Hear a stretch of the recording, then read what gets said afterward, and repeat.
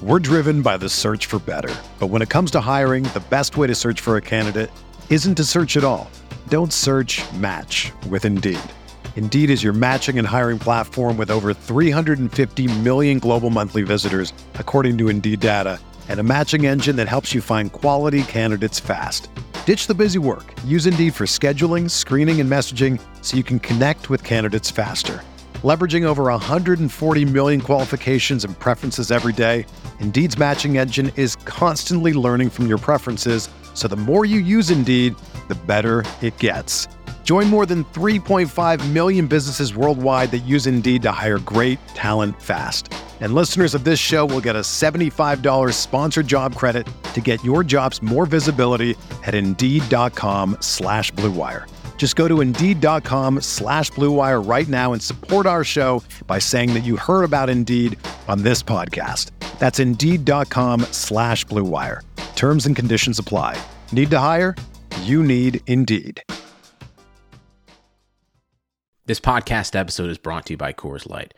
These days, everything is go, go, go. It's nonstop hustle all the time. Work, friends, family. Expect you to be on 24/7? Well, sometimes you just need to reach for a Coors Light because it's made to chill. Coors Light is cold lagered, cold filtered, and cold packaged.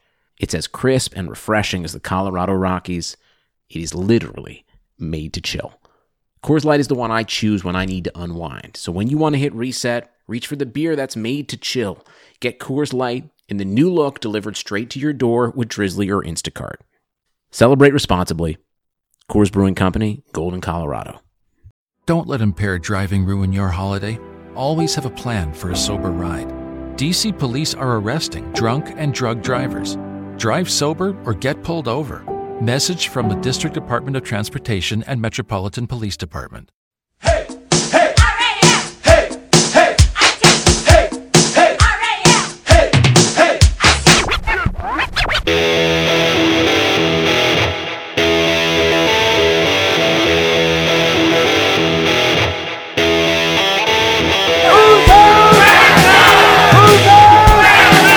There's only one thing you can say. So the LA Rams will be the number 2 seed. They finished 13-3, a 13-win season for the third time in franchise history. I've been dreaming this my whole life. And so have you. Yeah. It's time to put in the work. Yeah. Every man go dominate. Offense, defense, special teams.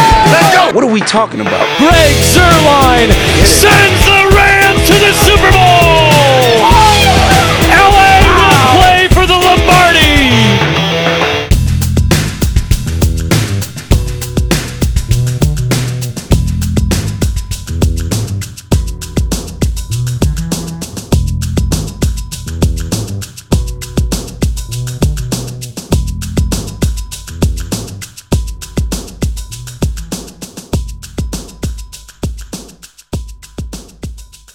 Welcome to Rams Talk Radio. This is Steve Ribeiro filling in for Derek here a little bit, but he will be on the show later with the Athletics. Vinny Bonsignore, a great interview Derek got there. But right now I'm here with Josh Kolak. We got a lot of stuff to talk about in the show. We got Vinny, and we got another great interview that Josh got. We'll talk about in a second. But Josh, how you been, man? How's your week gone? I've been good, Steve. Everything's been going great. Just been kind of grinding, watching film of prospects, trying to put together draft profiles. Covering all the free agency goings on and just kind of really putting my nose to the grind working on this football thing.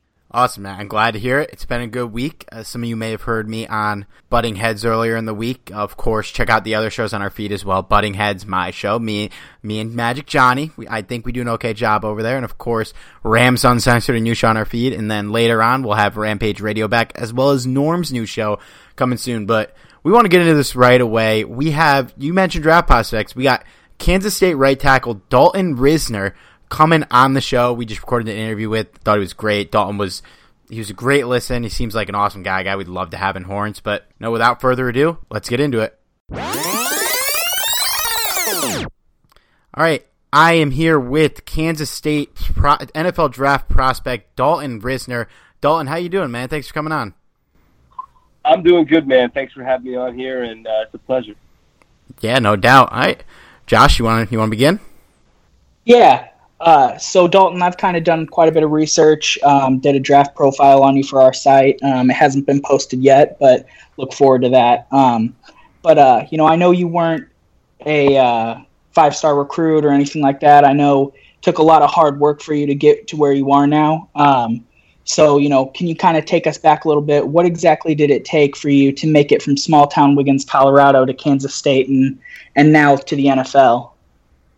Yeah, man, I appreciate you doing your research. I do come from Wiggins, and that's something I take a lot of pride in. It's a town of 800 to 900 people. It might be 1,000 now, but there are no stoplights. There is, one restaurant in town and one gas station, and it's a town where everyone's family and everyone sticks together no matter what you're doing. And you either farm or, you farm or you ranch or you play sports. That's just what you do in my small town. And I was the first one to pave the way to go play Division I football, and that took a ton of work. That took going to probably, 10, 15 camps a summer starting in 8th grade because, we knew if we just did the bare minimum or just did what was expected of us in high school that we wouldn't make it to where we wanted to go. Me and my family and me and my mom and dad sat down and talked about that. So I started doing that in 8th grade and got coaches to notice me and say, hey, we noticed you've been at camps for the last 3 years. So by sophomore or junior year, the offers started rolling in. And it just took a tremendous amount of effort on my parents' part and my part to get those offers. And Kansas State was by far one of the best schools that I wanted to go to, and that's where I ended up going. And then kind of the same thing at K-State. I just continued to put my head down and work hard and found myself as a 4-year starter and 3-year captain and paving the way to the NFL draft, man. Dalton, I do got to ask, you said, coming from a very small town, I'm sure going into Kansas State was probably a big transition, just culturally wise, and then now, you're on an LA Rams podcast, potentially going from Wiggins to Los Angeles. What's that like? It's unreal. I trained out in Anaheim in this off season, getting ready for the combine and getting ready for Senior Bowl, and I loved it out there, man. Coming from Wiggins to Manhattan was a huge city. Manhattan, Kansas was huge, man, and everyone's like, dude, there's nothing to do in this town. I'm like, listen, man, they got fast food, they got a bowling alley, they even got a movie theater. Like, this is crazy, man. And I'm having to stop at red lights, and I'm waving to everybody. No one's really waving back because that's what you do in a small town. And what I'm getting at, man, is that was awesome. And then I went to Anaheim, and I got to visit L.A., and what a beautiful place. I just, loved it out there, and it was a great experience. So, I sat down with the Rams at Combine, and, going out to L.A. would be an awesome experience for me, man. Yeah, Dalton. So I'm actually from small town Southern Illinois, so I know exactly what you're talking about when you describe that kind of stuff. I'm right there with you, man. No doubt, man. No doubt. You know what it's about then. So Dalton, you just mentioned that you met with the Rams at the Combine. What was that like? Meeting with them. How kind of did that go? Did they run you, on scheme work? Kind of what was that meeting like? Yeah, every meeting was a little bit different, but they got me up and watched film and talked about good things that I did, talked about bad things, wanted me to talk about what I was doing on the play as well as what my teammates were doing, and everything like that. So it was awesome. I got to meet the coaches and sit down with the offensive line coach and really chat with him. So it was a good experience, and I always appreciated teams that got me up on the whiteboard or the film because I feel like that's where I had an opportunity to impress them with my football IQ and knowledge of the game. Yeah, I'd love to hear that, man. So I got to ask, you've obviously come a long way football-wise. You're at Kansas State, 4-year starter. What do you think needs to improve in your game, taking it, from a Division I level to an NFL level at this point? Yeah, man. I tell all the coaches this. I think it's probably overall technique. A technique that you might get away with in college. Even though I was going up against some of the top defensive ends in this draft class, there's still not Khalil Mack, there's still not Von Miller, guys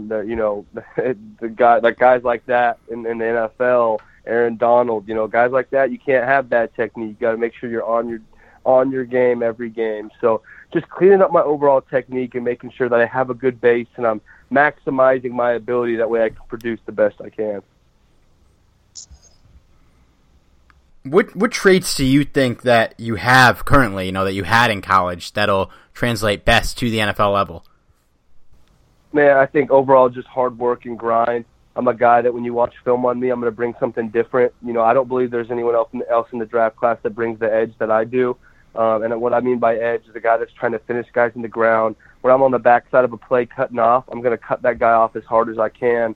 And I love this game. I have a passion and energy that you got to love ball to play in the NFL. If you're a guy that doesn't love ball, I don't know how long you're going to last. I've heard that from several coaching staffs. So I just believe the hard work ethic and passion for the game that I've had and the appreciation for this process.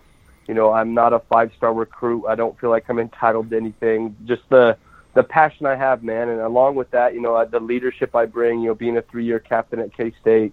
I could go on and on, man, but I really do think that I bring a lot of traits to the table, and I'm going to let those, show off at the next level.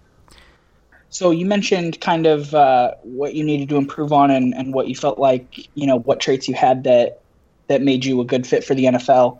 I just want to run it by you guys real quick. So when I did your scouting, Dalton, for my draft profile, one of the things that I was most impressed with you was two things that I really, really like in offensive linemen. Is the first thing is you do a really, really good job of sealing off your blocks. Like I can tell you're an intelligent football player. You know, a lot of times you'll let guys almost run themselves out of the play and then you just finish them off. And I love that. I love guys that can play smart and not just play, you know, brute strength. The other thing is I saw you pull, and that's going to be a good trait for you, whether you're a tackle, a guard, doesn't matter. I remember I watched you, I think it was Oklahoma State I watched your film on, and you pulled and finished this guy off.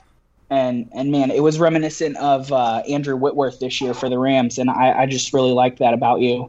With that said, you know, where do you see yourself fitting in the NFL position-wise? I know you played center. I know you played tackle. So kind of where do you see yourself fitting? Yeah, man. You know, first off, I appreciate it. You know, I also agree that it's good to play hard, but no one likes to watch a guy that plays hard and just doesn't understand the game and is getting beat because he's not technically sound or smart. So I appreciate that. And refraining to, you know, Andrew Whitworth, like, to be compared to him is an honor, man. Talk about a guy that I watch film on and a guy I try to mirror my game after.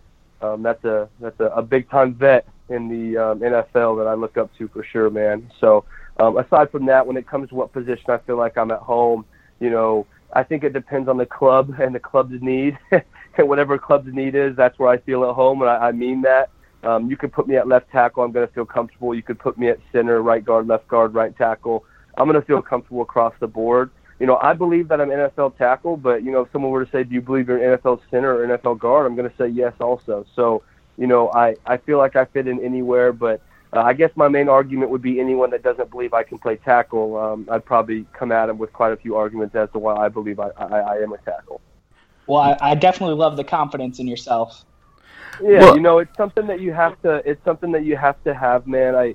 I never want to come across too confident, but in this process, you know, no one wants to bring someone on their club that is unsure of themselves. I guess coming out of high school, that might be okay, but what I've learned throughout this process is, because I kind of struggled early on with the meetings, because, you know, I'd walk out and I would tell my family or my agents that, you know, what I responded, and, you know, whether that's them asking who the best player is in the draft or, you know, what I bring to the table. And I was really, you know, modest, I'd say. And I've kind of learned through this process that you got to shoot guys straight and tell them how you feel. No one wants to draft someone that says they're not the best, you know? So I've kind of learned that throughout this process. Yeah, occasionally people will, like, you know, knock guys for being too confident, but, you know, players should be as confident as they are. And I mean, to begin with, you're going to the NFL, you know, you're already in a very high class of football player, you know, why can't you be a couple steps above and get to that level? I love that. And I love your passion for the game. And I love that, you know, you said I have to battle in getting to pro sports is, you know, love for the game and just overall effort. And I think, you know, with some prospects, occasionally that'll happen where they got this far out of talent in all sports. And sometimes, you know, they don't have a full love for the game. It's more of a job. And I think the best way to do it is if you have both, you know, love the job and love the game. So I got to ask you, you played football for all these years, you know, when you think back on your football career, what's the moment so far before the NFL draft that you can point to and be like, this is my favorite moment I've had that involved football? Oh, man, it's so tough. I'd probably say one of two things. You know, I either say one is when we won the Texas Bowl. There's nothing like coming together on a team, I don't think there's any sport like football in terms of putting the work in and coming together as a team and winning games. And that was just a tremendous experience winning the Texas Bowl. We went 9-4. We beat Texas A&M, and it was just a great experience as a team. We had a great season and finished like third in the Big 12, and that was just a great time to celebrate with teammates and all the hard work that we had done throughout the year. And I can't help but mention this year at senior night, I did 5 years at K-State. So my last game ever at Bill Snyder Family Stadium, I caught a pass for a touchdown, and that was a pretty awesome moment. But after review, they ended up calling it back, but I still got the score. Man. The ref said it. The ref said it was a touchdown. The fans went crazy. I got to celebrate with my teammates. So those two moments were pretty special. That's still a touchdown in my book. Yeah, no doubt, man. I'm looking at the football on top of my dresser right now. That's awesome, man. So you were a 3-year captain at Kansas State. Kind of what goes into that? How is it to not only be a captain, but to be a captain for 3 years? What's that like? I think that's a big aspect of the game of football is you gotta have leaders, and that's something I try to take a lot of pride in. And the reason I do is because it's voted by my teammates. It's not a popularity contest with the coaches. It's not who sucks up to the coaches. It's who you get voted by your teammates. It's who behind closed doors when no one's watching what type of leader you are. So when I got voted captain as a redshirt sophomore, I was 19 and I had 23-year-olds on my team voting me as their captain, and that just was really special. It meant a lot to me, and that's something that I can always work on. I have a long way to go in terms of my leadership, and I grew a lot at Kansas State, but I'm excited to see how I can fit in wherever I go in a leadership role, whether, I got to earn the vets' respect and the team's respect for the first couple of years, whether that's a year or 4 years. I can't wait till I can step into that leadership role in the NFL. Dalton, I do got to circle back to one thing you said, because I can't let this go unanswered. You said if an NFL team, didn't think you could play tackle, you'd accept the role, but you'd give them an argument that why you could play tackle. Let's hear the argument, man. Yeah. Okay, yeah. I'm not going to rant for a couple hours, but one, people talk about film being 90% of this process and so extremely important. Well, whenever you watch the film, I went up against guys like Charles Omenihu from Texas, a top 3-round talent, Montez Sweat, who people are saying is a top 15 pick, Bennett Benugu and LJ Collier from TCU, and then pretty much every defensive end in this draft class, including Ferguson from Louisiana Tech at the Senior Bowl. And I was tackle for my whole senior year as well as all of Senior Bowl, and I'm going up against the top guys. And I went to Combine, and I'm tracking the measurements. There's very few guys that had longer single arm length than me and a longer wingspan. Everyone talks about length and how important that is. Well, I was in the top 5 on hand length, arm length, and wingspan. Like I was up there on my numbers. So I think those two things are extremely important. Just being able to say, hey, I played the position against, top guys in the draft class, and I believe, did more than hold my own. I feel like I performed really well. And then when it comes to measurements, that's a big knock on guys. Well, he doesn't have the height or the length, and definitely have more length and more height than some of the starting tackles in the NFL now. But man, I'm not too caught up in that. If they say, Dalton, you're not a tackle, you're never going to be one. All right, coach, well, put me in at center or guard, and I'll be the best center or guard you have. So that's kind of the approach I have. I love to play tackle, but I'm completely okay with wherever a coach puts me.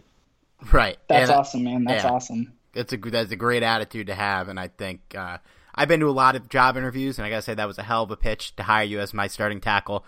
I do gotta ask, this is well, thank you. You got it. I gotta ask, this is an LA Rams podcast. Have you met with the Rams?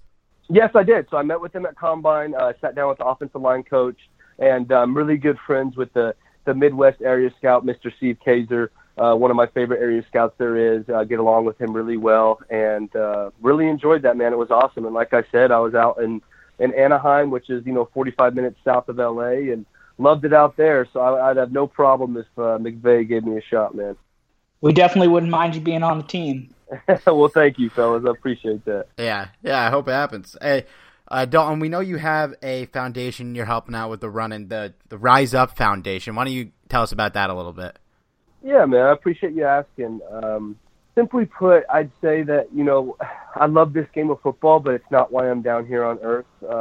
Faith is extremely important to me, and being a humble and honest and good representative for kids that watch us. And, I believe I'm down here to spread God's word and be kind to people. And I love this game of football, but it's just not my priority in life. So, now that I'm down here, I am playing football, and it's become such a big part of my life. I want to use this platform to be a good role model for the millions of eyes that are on us. Sports, especially football, has become, the center point of the United States. That's what we focus on. That's a huge area of our lives, and so many kids look up to us, whether we're doing good or bad. And, I kind of sat down and was thinking about all this my fourth year, going into my fifth year at Kansas State, and was thinking about the work that I do with Special Olympics, people that have special needs, and then also with, kids that have cancer. I'm a mentor to a kid that had ALL leukemia cancer. And, I speak at surrounding schools, encouragement and stuff. And I was just like, man, I want a way to bring that together to inspire other athletes or other people just to have a positive impact on the lives around them. So I created the Rise and Up Foundation. And there is not one cause that it's directed to. I have a website up at risenerup.com. I have a Twitter page. And it's all about just spreading kindness to everyone and utilizing whatever platform you have to make a positive impact on someone's life. And I'm really excited about it, and I'm hoping that, once I get settled wherever I go to, I can start doing more work with it and inspiring other people, especially other athletes, to realize how many eyes are on us, man. That's awesome, man. I think it's awesome that you're already doing that, even before getting that first paycheck. It's incredible. I got one more question, then I'll let Josh ask any final questions. But I watch the NBA a lot, and I see a lot of young guys, rookies, talk about how just how kind of crazy it is when they take the court and look across and LeBron's there, or they're playing with LeBron. As an offensive player, when you're ready to get in the NFL and you're lining up, who is the guy you think you'll see across from you that will be kind of damn, I'm really here? Dude. It's crazy. If I line up, and I got Von Miller lining up from across from me, growing up in Colorado, watching the Denver Broncos. But that goes for so many guys, man. If I'm ever in the huddle with, Tom Brady or Drew Brees, guys I grew up watching, that's just going to be unreal. Even getting coached by some of the coaches, being in some of these rooms, it's just unreal. So, I say Von Miller and a couple guys, but honestly, that's almost everyone in the NFL. It's going to be pretty crazy. Yeah, well, I can only imagine, man. Yeah, well, Dalton, I don't have any further questions. I just, again, want to thank you for coming on, for making the time to chat with us here. And, we want to wish you all the luck in the world, whether it's with the Rams or not. We'll be pulling for you all the way. And, good luck, and good luck with your foundation. And, hopefully sometime, especially if you do get drafted by the Rams, hopefully we can get you back on the show another time and do this again. That sounds great, man. I appreciate you having me on. It was my pleasure, and we'll stay in touch. It'll be awesome, man. All right, sounds good. Thanks for coming on, Dalton. It's great having you. Yeah, thank you, fellas. Great to get to know you, man. You guys have a good night. Yeah, you too. God bless. All right, I just want to thank Dalton Risner for coming on again. And of course, if you want to help out his foundation, that's the Risner Up Foundation. You can find that on the internet. Josh, that was a great interview. I guess parting thoughts. You want us to, if Dalton's sitting there at 31, what do you think? I honestly feel really comfortable with our O-line, but anytime you can upgrade, I'm down for it. So Risner's a guy that Risner, is a guy that I'm really confident in. I've scouted him. I really like him as a prospect. The player comps that I kind of gave him was, Lael Collins and Brian Bulaga of the Packers. And that's just kind of a rough, feeling of kind of where he's at, kind of like those guys were as draft prospects.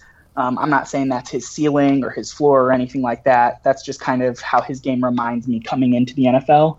I'd be ecstatic for him to be in Horns. He's not only a great player who's versatile, which is extremely valuable to NFL offensive lines, but he's an even better person. And I think he definitely fits the we not me mold that Sean McVay is so predicated on with his team. So yeah, I'd be happy to get him. Yeah, but I've been saying on Butting Heads that I want them to take, they have 4 positions of need, I think. Inside linebacker, defensive end, and offensive line, and not safety anymore. So, defensive tackle, too. Nose tackle would be a position of need. I want them to... true nose tackle. Yeah, right. I want them to have, rank those guys at those positions, and then whoever their top-ranked guy is, no matter what the position is, that's who I want.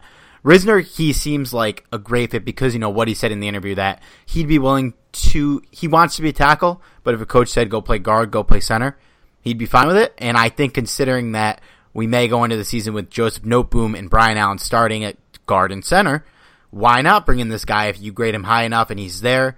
You bring him in either to compete with those 2 dudes for guard and center, or wait a year and take over for Whitworth next year and get to learn from one of the best offensive tackles in the game. So, yeah, he'd be great to have. And, guys, we do want... Go ahead. Yeah, and in his interview, he even mentioned that he's a big fan and kind of molds his game a little bit after Andrew Whitworth. So, with that being said, I think that he'd definitely be a perfect fit. And, I think that the versatility kind of gives the Rams the maximum amount of options possible to fix that offensive line. Right, yeah, he'd be a great fit, and I think we're going to need some depth and help on that offensive line. Regardless of what you think of Noteboom and Allen, you're still putting 2 untested rookies in there. Not that Dalton Risner is tested, but he's a first-round grade, which is impressive. And, guys, we do want to remind you can get our podcast wherever you get your podcast, whether that's Spotify, SoundCloud, Spreaker. You can also find us on Clutch Points. They're an awesome app that puts out loads of NFL and NBA content at your fingertips. It's clutchpoints.com, or get their app. And wherever you're listening to us, guys, be sure to give us a 5-star review. It helps a lot. So, Josh, I'm going to give you the floor a little bit here. There were some moves made this week. Roger Saffold out, LaMarcus Joyner out, Dante Fowler, Eric Weddle in. But just what's your takes here? What move do you I'm mumbling my own words here. How do you feel about the decisions for Saffold and Joyner to leave, and what we're replacing them with? Well, first off, I'm going to start off with Fowler and Weddle. Fowler, I'm happy we re-signed him. Price tag's a little bit high for me, but if Wade Phillips and Sean McVay feel comfortable with him, then I'm down. And as far as Eric Weddle goes, one of the best safeties in the game. I don't care about his age. He's smart. He's a cerebral player. We need that on the back end, especially with Marcus Peters kind of being that gambling cornerback. So I'm ecstatic with those signings. As far as Roger Saffold goes, I'm not crying. You're crying. I'm really sad to see Saffold go. I'm sad to see Joyner go. He played well in Horns for the majority of his career. So it's transition. It happens. It's football, and that's just the way it goes. The thing about Roger Saffold for me is he was 9 years in Horns. And, I'm from near St. Louis, so him as a player is really close to my heart because he started here with Sam Bradford as the quarterback, and he was that second-round pick to protect Sammy, and so he'll always hold a special spot in my football heart. I see it as a huge loss. He's a talented guard. He kind of had some versatility as a tackle if need be. The biggest thing that I'll forever remember about Roger Saffold was how much he brought to the number 76. It was previously worn by Orlando Pace, and I'll never forget as a rookie that it was reported that he called Orlando Pace to ask for his blessing to wear number 76, and that to me just speaks volumes about who Roger Saffold was as a player and a person. And he was a great player for us for years. He had some up and down times as well, but overall he had a really great career, and I'm sad to see him go. Yeah, we'll definitely miss him. We'll miss his leadership both on and off the field.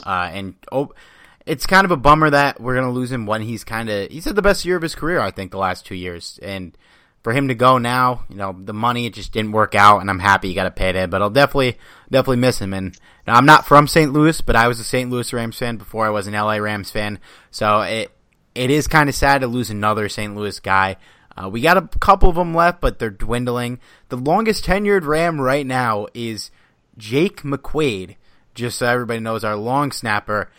Following up behind him would be Greg Zuerlein, Johnny Hecker, and Michael Brockers. So longest tenured non-special teamer is Michael Brockers.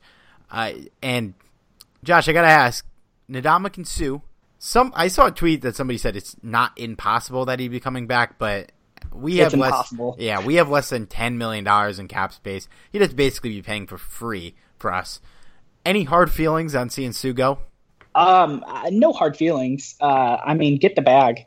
Get the bag when you can get it. To me, Sue was always a 1-year deal. I always said that he was a hired mercenary.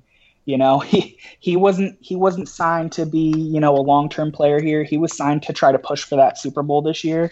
And you know, we got to the big dance. We didn't close it out, but you know, he was off and on throughout the regular season, really turned it up in the playoffs. You know, but yeah, no hard feelings towards Sue. Hopefully he doesn't go to a division rival or anything like that. Then there might be some hard feelings. But other than that, you know, I wish him well. He's a good guy. I think he gets a bad rap, you know, from fans around the NFL, but he's a good guy deep down, I think. And, you know, was definitely a force to be reckoned with in the playoffs. So, you know, thanks for the cup of coffee, Sue. We hardly knew you, but you know, good luck elsewhere. Yeah, he earned that money in the playoffs. I think even for how disappointing he was in the regular season, we paid for him to help us get to the Super Bowl and win, and he helped us get to the Super Bowl, and he helped us win. We didn't win, but he helped us get there. That defense played lights out that game. Oh, yeah. You know, our offense let us down, so I can't be mad with anybody on the defense from that game. Not at all. No, well, except Nickel Roby-Coleman, I won't lie, who A, almost cost us a trip to the Super Bowl, and then B, didn't help us in the Super Bowl. But it is what it is. The season's over. Nickel lives to fight another day.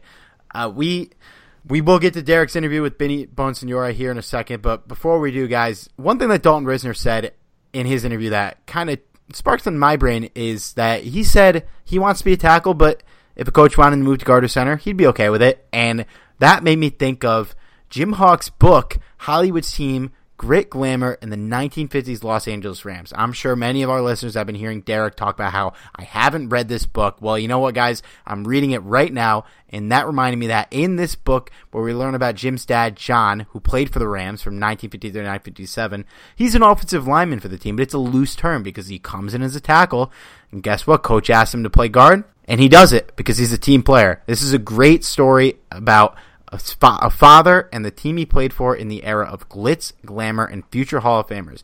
Read about players like Norm Van Brocklin, Crazy Legs Hirsch, Tom Fears, and Les Richter, even guys before Hawks time like Bob Waterfield, and this story spanning the 1950s LA Rams. You can find Hawks' book online at Hollywood's Team and on Twitter at Hollywood's Team. It's available in both hardback and electronic form at Amazon and Barnes & Nobles, and probably wherever you're getting your books on the internet. Guys, the hardback is beautiful. I have a copy of it. It's very nice.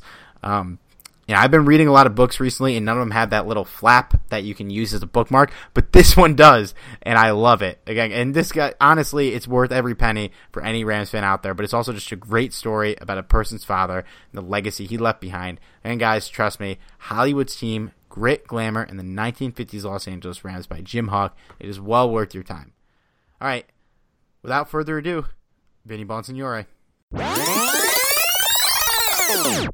All right, folks, this is Derek Ciapoli here with, I messed that all up already, see? Rough day, man, just rough. Here we go. Hey, folks, I am here with Vinny Bonsignore from The Athletic LA. Vinny, how you doing? I'm doing good. How are you guys doing? We're doing great. This has been a crazy, crazy week and a half now, and that's why I wanted to get a hold of you, because what the stuff we're seeing over social media, the response by Rams fans about, you know, the changes on the staff, the roster.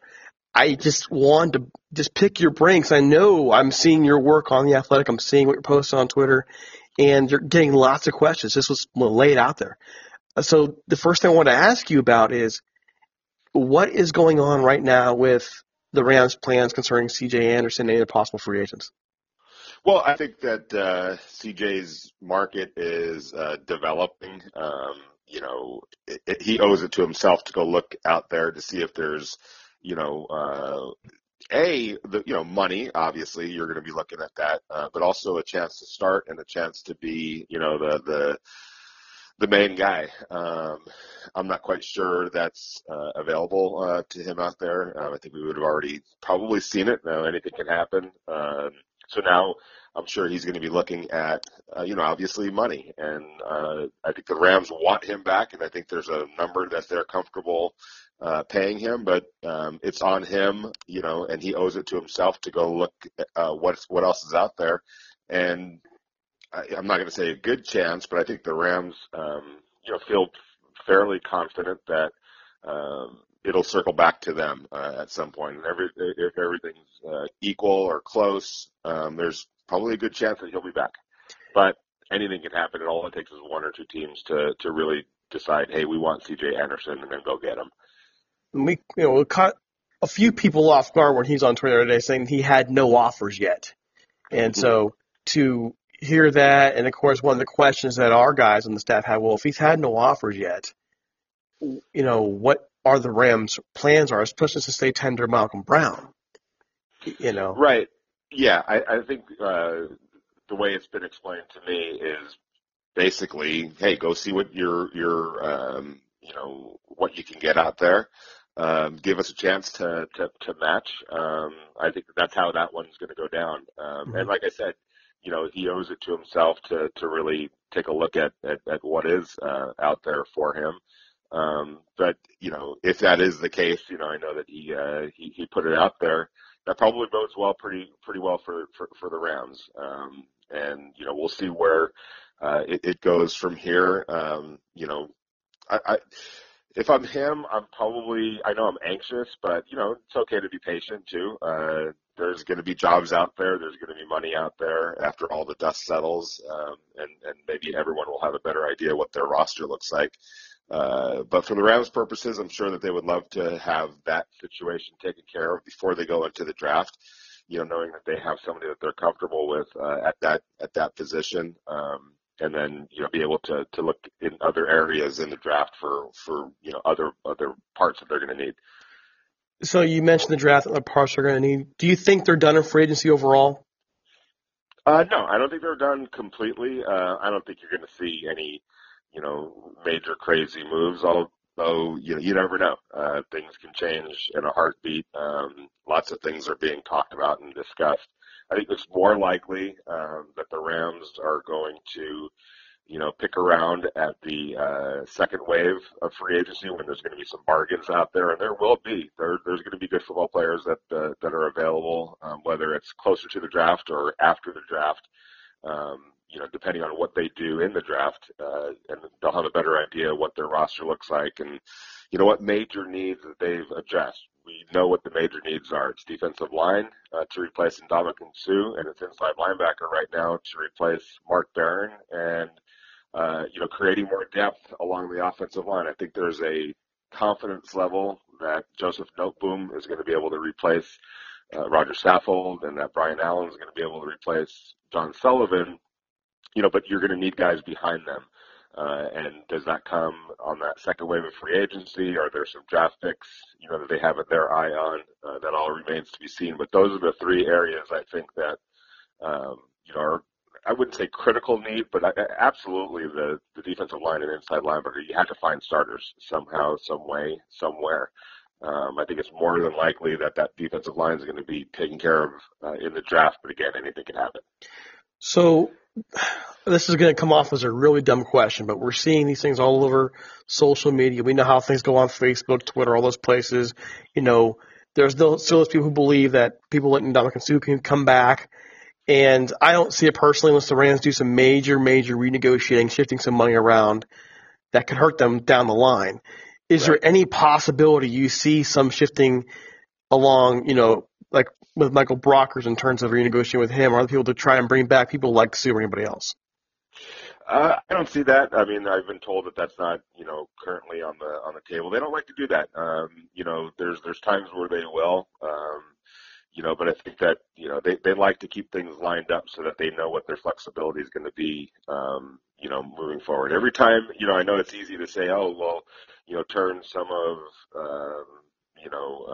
either, let's say Michael Brockers, let's take some money out of his bank, and convert it into, let's say, a signing bonus, to lower his salary for this year. Well, every time you do that, it gets charged. That money, I mean, no matter what you do, it's going to get charged to your salary cap at some point. And that's why you see some teams, that are in trouble right now with the dead money that they have, because they're still paying off charges that they made, whether it was a signing bonus at a renegotiated contract or by dipping into, somebody's contract to like look what Drew Brees is doing with the Chargers. I mean, with the Saints. They're going to pay that at some point. Mm-hmm. It looks easy and it looks great. Oh, let's create, $10 million of salary cap. Well, that $10 million eventually gets charged somehow, some way. There's no way around it. That's the way the rules are. So you have to be careful, when you're talking about that. I think Michael Brockers is actually an asset for the Rams because he can play inside, he can play outside. So I think whatever they get in the draft, if they use that 31st pick to get a defensive lineman, you'll see Michael Brockers either stay where he is or maybe move inside depending on how that defensive lineman profiles. So while I know everyone, trade Michael Brockers or release Michael Brockers for some salary cap relief, he's also actually a pretty big part of what they're doing, and he's such a versatile player that really helps in terms of being flexible and who they can go draft or maybe even bring in as a free agent. Well, what do you say to the critics about their Brockers critics who say, well, he didn't really do much for much of the year? And, that was us for a while until we got to go back and watch a little bit of film. And he's never going to be a huge pass rusher. He's never going to be the kind of guy who is flashy. So what do the Rams see in him that makes him such a big part of their plans? Well, I mean, a big part of the plans, I think that he's a big part of, their defensive line right now. I mean, he's a veteran player that they believe that they can count on. He's not perfect. There aren't any perfect football players out there. But he's considering that they're also losing in Ndamukong Suh, I think that there would be a big concern if you go into next year with two brand new defensive linemen, that you don't believe necessarily are going to be upgrades. So what you have in Michael Brockers. I think there's a certainty to him. There's what you're going to get. And now because you can move him, all over the defensive line, that, hey, we don't have to reach for a specific technique defensive lineman in the draft. We could go if the best guy at 31 or wherever they end up picking, is a nose tackle, kind of a 1-3 technique.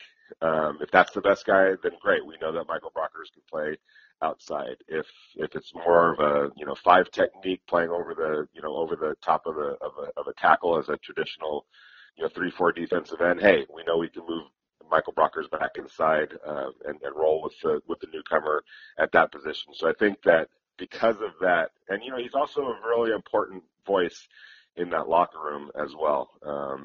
I've talked to some coaches, and I think that he made a little bit of some sacrifices last year in terms of his role and what he was asked to do, and that's one of the things that, because we're not coaches, because we're not in the meetings because we don't know exactly what the game plans are and what guys are actually being asked to do. While outside you might say, oh, Michael Brockers didn't have a great year, inside the coach's room they're like, hey, he's doing what we're asking him to do, and so we're satisfied with that. So looking at the roster right now, just the guys who are stepping in right now, depth chart, talking about left guard being Noteboom, center Brian Allen, right now, not draft included, no free agency included, going back into the defense. Probably, if you were to look at it now, you would move Brockers back inside, have John Franklin Myers on the outside, and middle linebacker, you're going to have probably Micah Kiser. I guess that's on the outside looking in. What is the thinking right now in the Rams organization about that setup on their depth chart? Well, I think the thinking in their room is we still have a draft and we still have more free agency and maybe even some trades. I mean, I don't think anyone's freaking out at what the roster looks like right now. I mean, if you're, I get it because we're dealing in real time, so fans are already plugging in positions. I think you're pretty comfortable with Noteboom and Brian Allen, or you never know, somebody might come in and beat those guys out. You want competition, so we'll see. But right now, I think there's a comfort level. The one thing I know I was talking to some people on Twitter about Joe and Brian. There's a couple of things to remember actually. they played pretty much all the snaps in preseason. I mean, the bulk of the snaps in preseason because they didn't play their starters during the preseason. So all of those two guys and Jamel Demby got a lot of time to be evaluated. And for the most part, they did pretty well. I know that they were, at that point in the season, you're playing against guys that, aren't necessarily gonna be NFL players, but they did well for rookies. And then in the times that Joseph and Brian were called upon during the regular season, they accounted themselves pretty well. And in addition to that, the way Sullivan and the way Andrew Whitworth were monitored and managed during the week, those guys didn't practice all the time. Somebody has to take those reps, and that was typically Brian Allen at center and Joseph Noteboom at left tackle, or when Roger wasn't in there at guard. So if you have any trust in Aaron Kromer, which I think I would urge fans to have trust in him, he knows what he's dealing with. And so when Aaron Kromer is telling Les Snead and Sean McVay, hey, when it comes down to making some decisions, I just want to let you know that I believe that Joseph Noteboom and Brian Allen can play right now. That's going to dictate some of the other decisions that made.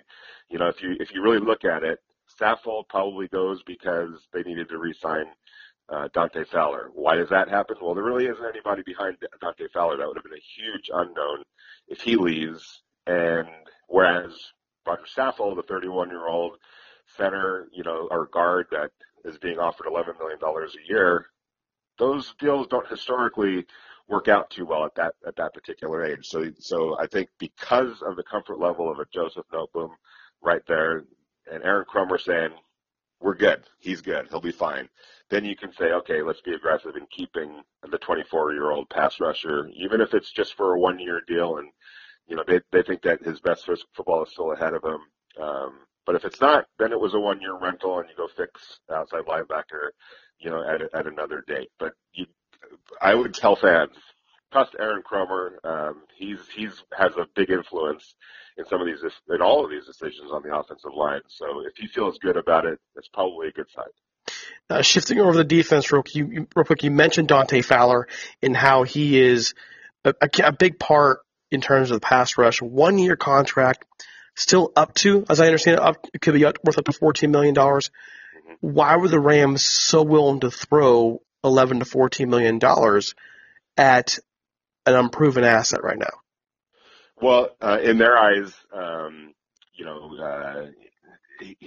he represents a little bit of certainty too. They got a good look at him last year, and the way that contract works out really is if he hits all of incentives, which, hey, that's a great day for the Rams. That's a great day for Dante Fowler Jr.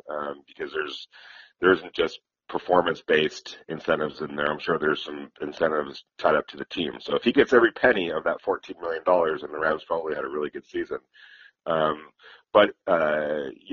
So really from his perspective, if he does get all that money, then he basically recouped the 5th year that the Jacksonville Jaguars didn't pick up from his original rookie deal. So if you want to kind of look at it that way, this is his 5th year. He's playing it on his 5th year of his rookie deal.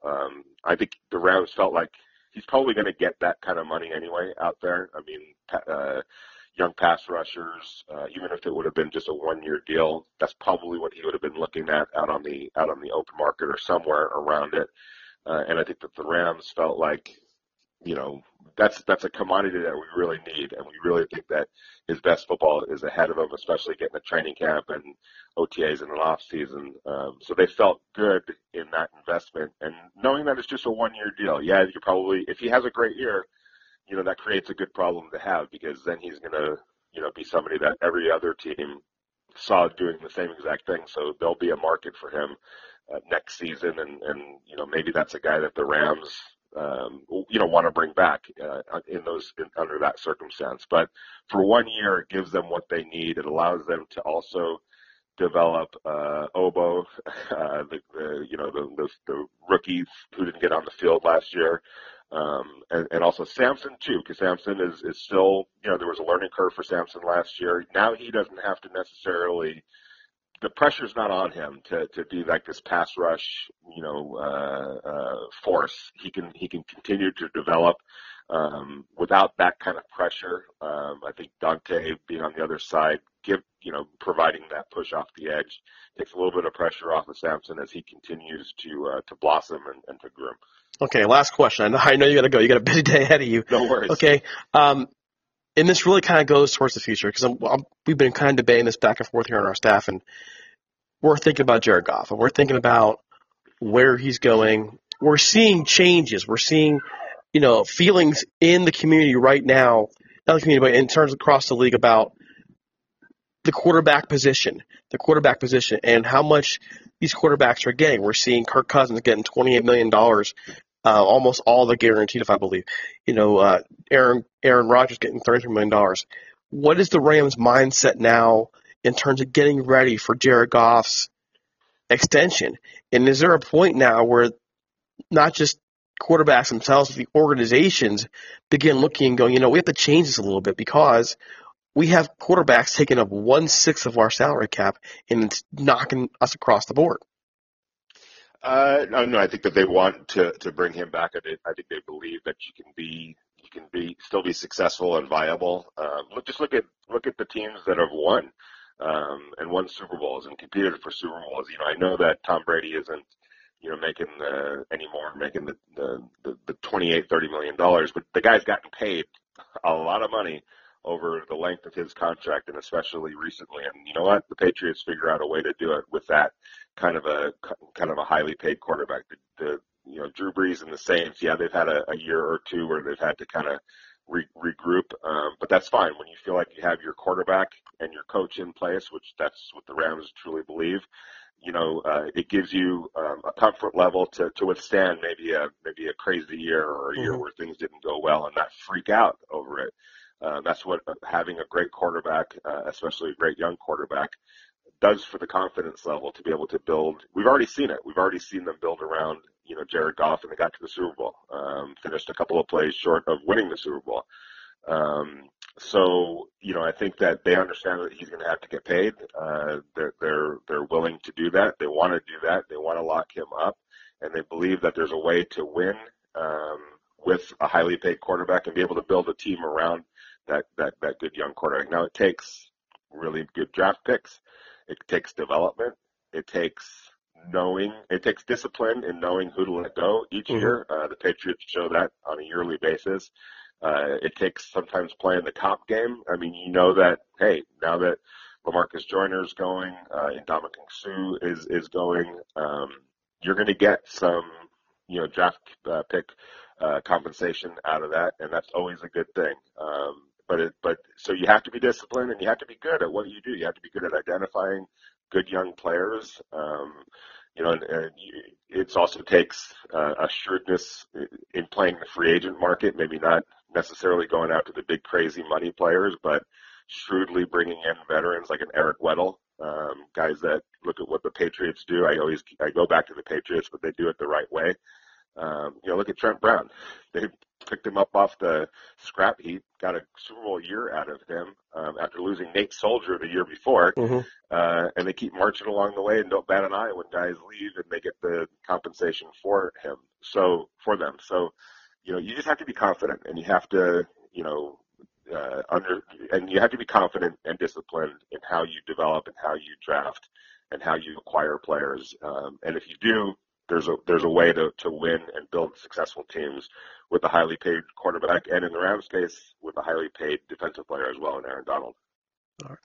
Well, thank you so much for your time. I really, really appreciate all the, I know how busy you are this time of year, so hopefully we can catch up on the draft. And I want to go back to that Jared Goff question after the draft because I'm looking at the numbers here, and it's fascinating to see what they're doing. Yep, absolutely. Right. Anytime, just give me a holler. Right. Well, hey, real quick, throw a shout out to where people can find you because I know you're doing some great work at the Athletic. On Twitter at Vinny Bonsignor, and definitely the Athletic. I highly urge people. It's not just Rams coverage, great Rams coverage, and NFL coverage. I mean, no matter who you're, when you sign up for the Athletic, whether you're a Celtics fan and a Minnesota Timberwolves fan or whatever, Vikings fan, you get it all. It's one-stop shopping, college, pros, Major League Baseball, NBA. Everything is there at The Athletic, and highly urge the investment. It's a nominal fee per month for really good quality journalism. All right. And it's worth the money, by the way. It's actually pretty freaking affordable. It really is. Yeah. All right. Have a great day, and good luck with your Q&A. All right, man. Thank you very much. Thank you. Take care. I'll see you. All right, we want to just thank Vinny for coming on, as always. He's a fantastic guest. And thank you, Derek, who could show up to the interview but couldn't make it to this podcast due to weather issues. And I'm putting air quotes in my hands, Josh. I don't know if I believe it. I don't know if I'm buying it. Hey, I believe it. He's from the Midwest like me, so I know here we've got some really high winds. Thankfully, my power's stayed on for us, and haven't had any tornado sirens go off. But I think things were pretty serious for him. Yeah, I'm sure. I'm just messing with him. He gives me too much of a hard time on here, man. If I could come on his show and just chirp him a little bit, this is what I live for over here. All right. So whenever Derek wants to come host Butting Heads, he won't have a chance because I am always here. All right, Josh, before we go, any parting thoughts? Anything you're hoping to see from the Rams before free agency comes to a close? Honestly, we're pretty tight against the cap. There's moves that could technically be made, but so far it doesn't sound like they're planning on doing anything like that. So I think we're probably going to sit pat. Maybe one or two bargain bin guys come through. I know Clay Matthews has been brought up recently, so we'll see what happens there. Whatever they do, I'm going to trust the process. But there's definitely names out there that I would love on the Rams that just are unrealistic for us at this point. Guys like Justin Houston would probably be my favorite. Danny Shelton, the nose tackle. I think those guys could fill some holes, but again, they're really unlikely for us at this point. I think we're pretty much going to be turning towards the draft. If people want to see, free agent signings, come back next year. We've got a ton of cap space next year. Obviously, there will be guys to pay, but those moves can be made then. So we'll see what happens. The other thing I want to mention is everybody just go out and check out our shirt that was designed with LF Designs. Great shirt, great way to commemorate the history of the Rams, both St. Louis and Los Angeles. The guys worked really hard on this, designing it and putting it together. So go out, support us, get the shirt, have your family get the shirt.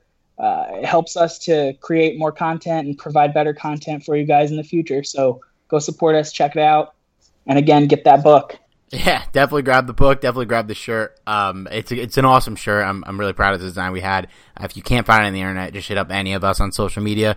We will direct you to where you can get this shirt. I do want to just end this here with, you mentioned Clay Matthews, and we tweeted at each other about this today. I think we're on the same page. He's so washed, but if we could get him for like the vet minimum and just use him as a situational pass rusher, I'm in. Why not? It's Clay Matthews. He's a hometown kid. That'd be awesome. But like if we get him and anyone's like, we're getting Clay Matthews, like please temper your expectations because Packer fans have been sick of this dude for years. Like years. Yeah, it's not a recent thing. Yeah, he's not coming in and getting double-digit sacks, guys. Temper your enthusiasm if we do get him. I think the biggest thing that he'll bring to the table is his intelligence and his experience in the game and maybe be able to teach some technique to the younger guys like Samson Ebukam. Other than that, situational pass rusher here. We're not looking at the second coming, guys. No, but hey, Chris Long had a nice little second run as a situational pass rusher, so who knows? All right, we can wrap up the show here. If you guys want to sponsor us, reach out to us at ramstalk1945@gmail.com or leave a voicemail 657-666-5433. We'll Media Kit ready to get at you. It's a great opportunity to sponsor. If you don't believe us, ask Jim Hawk, ask Sal Martinez. We've had great experiences with all of our sponsors so far, and it's a good, cheap way to get the word out about your business. And again, thank you to draft prospect Dalton Risner, the Athletics' Vinny Bonsignore, and I guess Derek is considered a guest on this podcast this week. Derek, thank you for coming on to my show. I really appreciate it. I really appreciate it. Anyways, and if you want to find us on social media, Josh, I'm not going to lie to you. I just thought your name was Kylo Ren until you joined the staff. And I was like, oh, he's got a name. Everybody mistakes me for being Kylo. That's not my name. It's just a Star Wars reference. I'm a registered nurse. RN is registered nurse. So I thought it was a good play on words. I never put that together. That is a very good play on words. Well, you could follow Josh on Twitter at RN_Kylo. You can find me at Steve Ribeiro. You can find Rams Talk at Talk Rams, and find us on Facebook at facebook.com/Rams Talk. Join the Rams Talk room on there if you already haven't. And guys, don't forget to follow us on iTunes, Stitcher, SoundCloud, iHeartRadio, everywhere you're getting your podcasts, and 5-star reviews if you can. For Josh, this is Steve Ribeiro. Take it easy. We'll see you guys next week.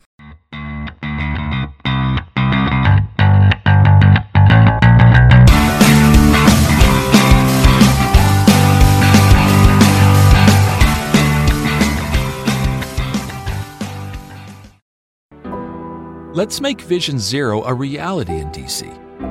Almost half of D.C.'s traffic fatalities come from impaired driving. These deaths are 100% preventable. Don't let impaired driving ruin your holiday. Always have a plan for a sober ride. Never drive impaired. D.C. police are arresting drunk and drugged drivers. Drive sober or get pulled over. A message from the District Department of Transportation and Metropolitan Police Department. Whether you're a world-class athlete or a podcaster like me, we all understand the importance of mental and physical well-being and proper recovery for top-notch performance. That's why I'm excited that Unified Healing is sponsoring podcasts on the Blue Wire Network. Unified Healing is a new and super innovative global network of wellness centers powered by Energy Enhancement System, or EE System. If you haven't heard of the EE System yet, then you'll want to listen up.